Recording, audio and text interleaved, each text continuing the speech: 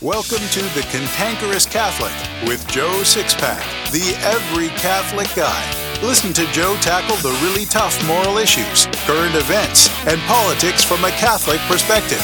Now here's Joe Sixpack, the every Catholic guy.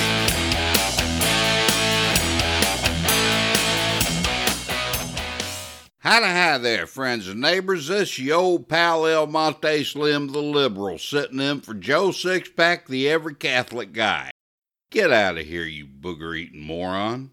Hello, Sixpackers, and welcome back to the Cantankerous Catholic, episode 27. This is July. Tomorrow is Independence Day, the most patriotic holiday of the year. I see a lot of patriotic things online about taking time to thank a veteran for his service, especially war veterans. I deeply appreciate that this is being promoted because these brave men have preserved our freedom force for 243 years. But we're thanking the wrong ones when it comes to Independence Day. I'll explain what I mean when we return. What do Billy D. Williams, the celebrated American artist Norman Rockwell, and famed comedian Jimmy Durante have to do with one man's journey from conservative Judaism to the cross? Everything. Marty Barrick has lived one of the most fascinating conversion journeys ever told. In Calvary Road, Marty's biography, you can read about Marty's military service with Billy D. Williams, how Norman Rockwell helped him pass a college course, how, in his deep abiding love for his late wife, Marty helped Irene travel the road of sanctity, how the times are quickly reaching critical mass for fulfilling prophecy concerning the Jews, and much, much more. Get your copy of Calvary Road by Marty Barrick today, in print or ebook on Amazon, Apple Books, Barnes & Noble, and Kobo. Veterans are responsible for preserving our freedom, and they've proven over and over that freedom isn't free. We're only 19 years into this century, and already 3,538 soldiers, airmen, sailors, and Marines have given everything in service to this nation. May they rest in God's peace. We haven't had a declared war since 1941, and most of the fighting we've done has had nothing to do with good reasons for going to war. Most fighting has been our tyrannical, overreaching government's feckless efforts at nation building. In other words, Congress and our past presidents have been far more interested in bullying other nations and cultures to force them into becoming smaller versions of America than defending our freedom and American way of life. That our government has driven us into one meaningless military conflict after another shouldn't be viewed as a derision of the brave men who lost their lives or came back home maimed. They did their duty. They answered our nation's call. In short, they were being Americans. I hated the Vietnam War. It was an evil war, and President Johnson was wrong to send our military there to fight it. But the point is, the Commander-in-Chief of the United States military did send our men to fight. Since patriotism is a virtue, every single able-bodied fighting-aged man in America had the obligation to be ready to answer our nation's call and go over there to fight. But there were thousands of sissy boy snowflakes who burned their draft cards or ran off to Canada rather than be men and do what they were supposed to do. In my humble opinion, every one of them should have been hunted down and imprisoned for life. I have no respect for them and hold them in utter contempt. My mother was thrilled when Saigon fell the month before my high school graduation, effectively ending the war.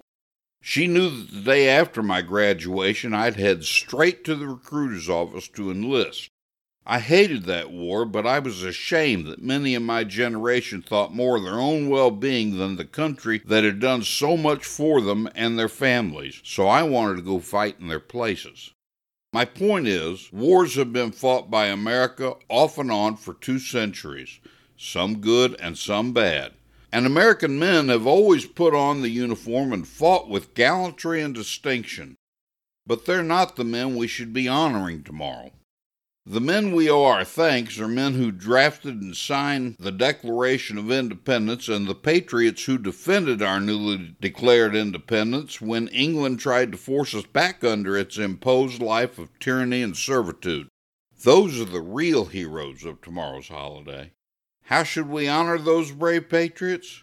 After all, none of them are around anymore. When I go out in public, I almost always wear my veteran's hat, and people come up to me all the time to thank me for my service. The brave patriots of 1776 aren't their force to think that way, but I wish they were. But we can still thank and honor them by learning all we can about our nation's beginnings and history in general, by making the Declaration of Independence part of our individual psyches, and by passing on to our children and grandchildren stories of the great patriots who formed and pioneered this country. Sadly, the vast majority of Americans today have never even read the Declaration of Independence. If I were a betting man, I'd be willing to bet that less than 1% of modern Americans can honestly state that they've read that marvelous document. Because of that, Ronald Reagan was spot on when he told us we're just one generation away from losing our republic. I recall watching Jesse Waters in one of his Waters World segments 2 or 3 years ago celebrating Independence Day. He was on a college campus asking students simple questions every American should be able to answer. The students' answers were appalling. Most didn't know who we were declaring our independence from or what war was precipitated by our action, and some hadn't even heard of the Declaration of Independence. What are public schools teaching our kids? It's obvious they're only being indoctrinated for all the destructive, radical, liberal ideologies and taught that America is evil, or at least irrelevant. They're being taught the government is God and that everything relevant to them comes from the government. In other words, they're being turned into mindless slaves of the state. When I was a schoolboy, public schools were much different than they are today. These days, they're what I call government schools, but in my day, they were actual institutions of learning. In fact, based on what I've seen and read, I learned more things of importance in grade school than any college student learns in pursuit of a 4-year degree. Sure, we learned what used to be called the 3 R's, reading, writing, and arithmetic. Kids learn that today because it's still being taught. Our teachers in those days, though, also taught us to love America, respect her flag, sing her anthem, and learn her history. We gathered outside on the playground on nice days and said the Pledge of Allegiance around the flagpole. On bad weather days, we'd say it in our classroom while facing the small flag mounted on the wall. I'll admit I had a little extra help at learning to be a patriot. My parents took vacations that helped shape my view of America. We could have flown to any destination and focused solely on having mindless fun in the sun, but that's not what Mom and Dad did. Mom and Dad would teach me the historical events that took place everywhere we went. I had the advantage of learning these things in the actual location where they happened, saw the same scenery the people I was learning about saw, and as a boy with an active imagination, I could relive that part of American history. But I digress. Let's get back to the Declaration of Independence. The Declaration of Independence has a lot of beautiful sentiments about unalienable rights and freedom and liberty. The second paragraph of this hallowed document says, "We hold these truths to be self-evident, that all men are created equal, that they are endowed by their Creator with certain unalienable rights, that among these are life, liberty, and the pursuit of happiness. That to secure these rights, governments are instituted among men, deriving their just powers from the consent of the governed, and when any form of government becomes destructive of these ends, it is the right of the people to alter or to abolish it, and to institute new government, laying its foundations on such principles, and organizing its powers in such form as to them shall seem most likely to affect their safety and happiness." Isn't that beautiful? We're governed by a blueprint called the Constitution of the United States, but it was the Declaration of Independence that founded this greatest nation in the history of the world. It talks about life, liberty, and the pursuit of happiness. It rightly says those rights are unalienable, meaning they're natural rights granted by God and not by any government. What the framers of the Declaration wrote weren't just high-sounding words to these men either, and they should be recalled to us today with equal gravity. They ended by saying, "In support of this declaration, with a firm reliance on the protection of divine providence, we mutually pledge to each other our lives, our fortunes, and our sacred honor." Wow, that's a commitment of the greatest principles of life. The thing I want most to accomplish in this first of a series of episodes celebrating America is to get you thinking more about the greatness of our nation than you ever have, to become a more fired-up patriot. So now that I've talked a bit about our foundation and the price we paid to stay true to our founding principles, I think the best way to proceed is by giving you a little basic history to consider. Some you may know, and some you won't. As I've said in previous episodes, my family's history of military service dates all the way back to the Revolutionary War. My great-grandmother was a direct descendant of General Hugh Mercer. He served under General Washington, was one of Washington's closest friends and confidants, and died heroically at the Battle of Princeton. Mercer's military service ranged over 2 continents and 3 armies. Born in Scotland, Mercer studied medicine at the University of Aberdeen and served as an assistant surgeon in Bonnie Prince Charlie's Army of 1745. After the Scots uprising against the British met its devastating bloody end at Culloden on April 16, 1746, Mercer returned to Aberdeenshire, where he spent a year in hiding before moving to Pennsylvania in March of 1747. In America, Mercer listed in the army of George III, who he'd sought to overthrow during the uprising in Scotland. In 1755, when General Edward Braddock's army was cut down by French and Indians during the first British attempt to take Fort Décause, Mercer was shocked by the same butchery he remembered at Culloden. He came to the aid of the wounded and eventually took up arms in support of the army that a few years prior had hunted him, this time as a soldier, though, not a surgeon. By 1756, he was commissioned a captain in a Pennsylvania regiment and accompanied Lieutenant Colonel Armstrong's expedition on the raid of the Indian village at Katanning in September 1756. During the attack, Mercer was badly wounded and separated from his unit. He trekked 100 miles through the woods for 14 days, injured and with no supplies, until he found his way back to Fort Shirley, where he was recognized and promoted. He rose to the rank of colonel and commanded garrisons. It was during this period that Mercer developed a lifelong and warm friendship with another colonel, George Washington. From 1760 to 1775, Mercer worked as an apothecary and practiced medicine in Fredericksburg, Virginia. When the colonies took up arms against the British, he quickly returned to his rebellious roots. When first commissioned as a captain in the Continental Army, Mercer was charged with leading the independent company of the town of Fredericksburg. He was soon made a lieutenant colonel, commanding a militia battalion. By December 1775, he was a full colonel and the first commander of the 3rd Virginia Regiment, with luminaries such as James Monroe and John Marshall under his command.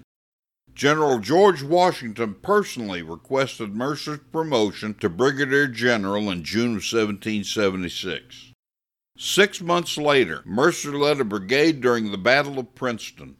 Although famed medic Benjamin Rush tended to Mercer's 7 bayonet wounds, he couldn't save his medical colleague and fellow patriot. Mercer died in the Thomas Clark House on the eastern end of the battlefield 9 days after the battle ended in victory for the Patriots. We live in an era of American history when people are so selfish and so materialistically spoiled that they live only for themselves.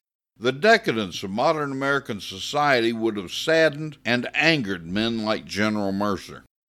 One of the reasons my battle cry, perhaps the biggest reason, is comfort and conviction don't live on the same block, is because I hold an idea that's considered novel at best and insane at worst in modern society.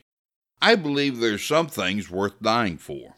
I'm fiercely loyal to the Catholic Church, my family, my friends, and my country. By fiercely loyal, I mean that I'm more than willing to die for them at the drop of a hat, no fears, no regrets. When most people say they're willing to die for such things, they really don't know whether they're willing or not. They haven't been tested by fire in order to find out. I have. What about you? Do you love anything in the world larger than yourself? Are you willing to say with the signers of the Declaration of Independence that you're willing to pledge your life, your fortune, and your sacred honor?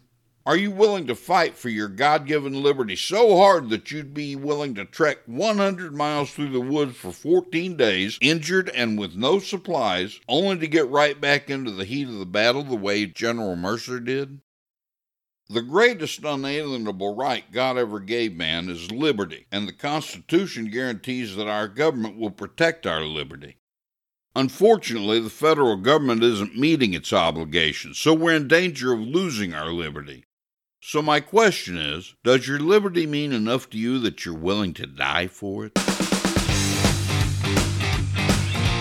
I've been sharing the faith with people for over 30 years. The Holy Spirit has used me to make hundreds of converts, and 84 of them are my adult godchildren. When the Holy Spirit works through us in a big way, He usually uses the talents given to us before we were even born. When we develop those talents for Him, we're often impelled to pass on to others what we've done and how we've done it for the greater glory of God. That's why I wrote the Lay Evangelist Handbook. You might say the Lay Evangelist Handbook was 30 years in the making, because in this book I share with you all the best that I've learned about how to share the faith with lapsed and non-Catholics, so you can bring your friends and family to the fullness of divinely revealed truth. The very first chapter gives you a thorough explanation of the things you need to do to maximize your effectiveness so you won't end up with egg on your face when trying to engage people. I explain the differences between the various types of lay evangelists and others you can learn from. I even talk about some statistics that should help give you a real sense of urgency for sharing the faith. Then I get to the step-by-step process for sharing the faith. I give a full presentation of the exact text I've used and refined for 30 years. I tell you what to do, what to say, and how to do and say it, while leaving room for you to work in your own personality and make these techniques your own. There's no other book like this on the market. So get your print or ebook copy of the Lay Evangelist Handbook today. It's available in print on cantankerouscatholic.com or in print and ebook on Amazon and Barnes & Noble.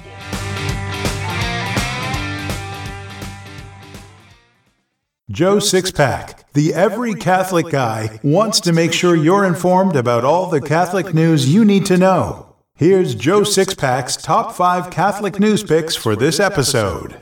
Catholic news pick number 5. Hats off to the Western Journal. California Assembly Concurrent Resolution 99 is the talk of the town in the Golden State, and it's really, really bad.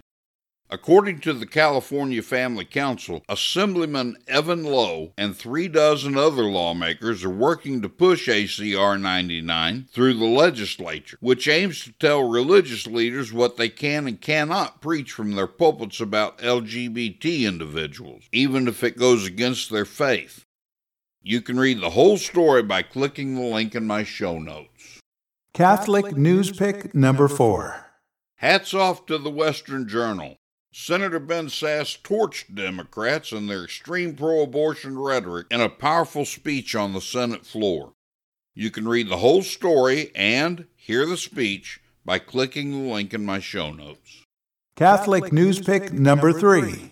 Hats off to the Western Journal. New Life Assembly Church in Lima, Ohio, was vandalized with several pro-LGBT and anti-Christian buzzwords and slogans. Some of the expressions spray-painted on the side of the building include, God is a woman and she is gay. Love is love. Pride. God is dead. All people are equal. And be kind. Nothing says be kind like vandalizing the site of a church, right? You can read the whole story by clicking the link in my show notes. Catholic news pick number 2. Hats off to Flag and Cross.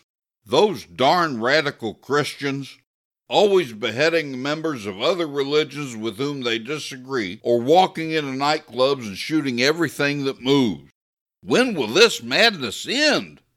Thank goodness for people like the 2020 Democratic presidential candidate, Pete Buttigieg, who calls out these monsters on the national stage. You can read the whole story by clicking the link in my show notes. Catholic News Pick number 1. Hats off to LifeSite News.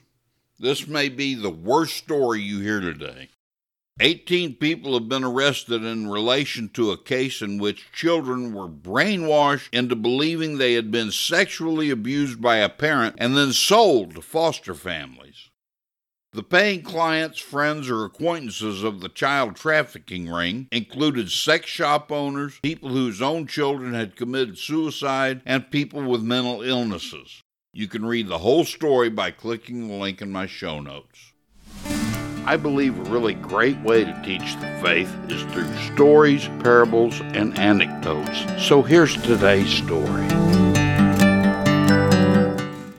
A bleary-eyed man rubbed his head and mumbled, "Oh, wow, what a headache. I was really drunk last night." Another person answered, "Drunk? Do you get drunk?" "Yes," he said, "and so does everyone else at times. I suppose you do too occasionally." "No, sir," replied the stranger. "I don't ever get drunk, and among many reasons is this one. I don't have a lot of sense when I'm sober. I'd hate to lose what little I have by getting drunk.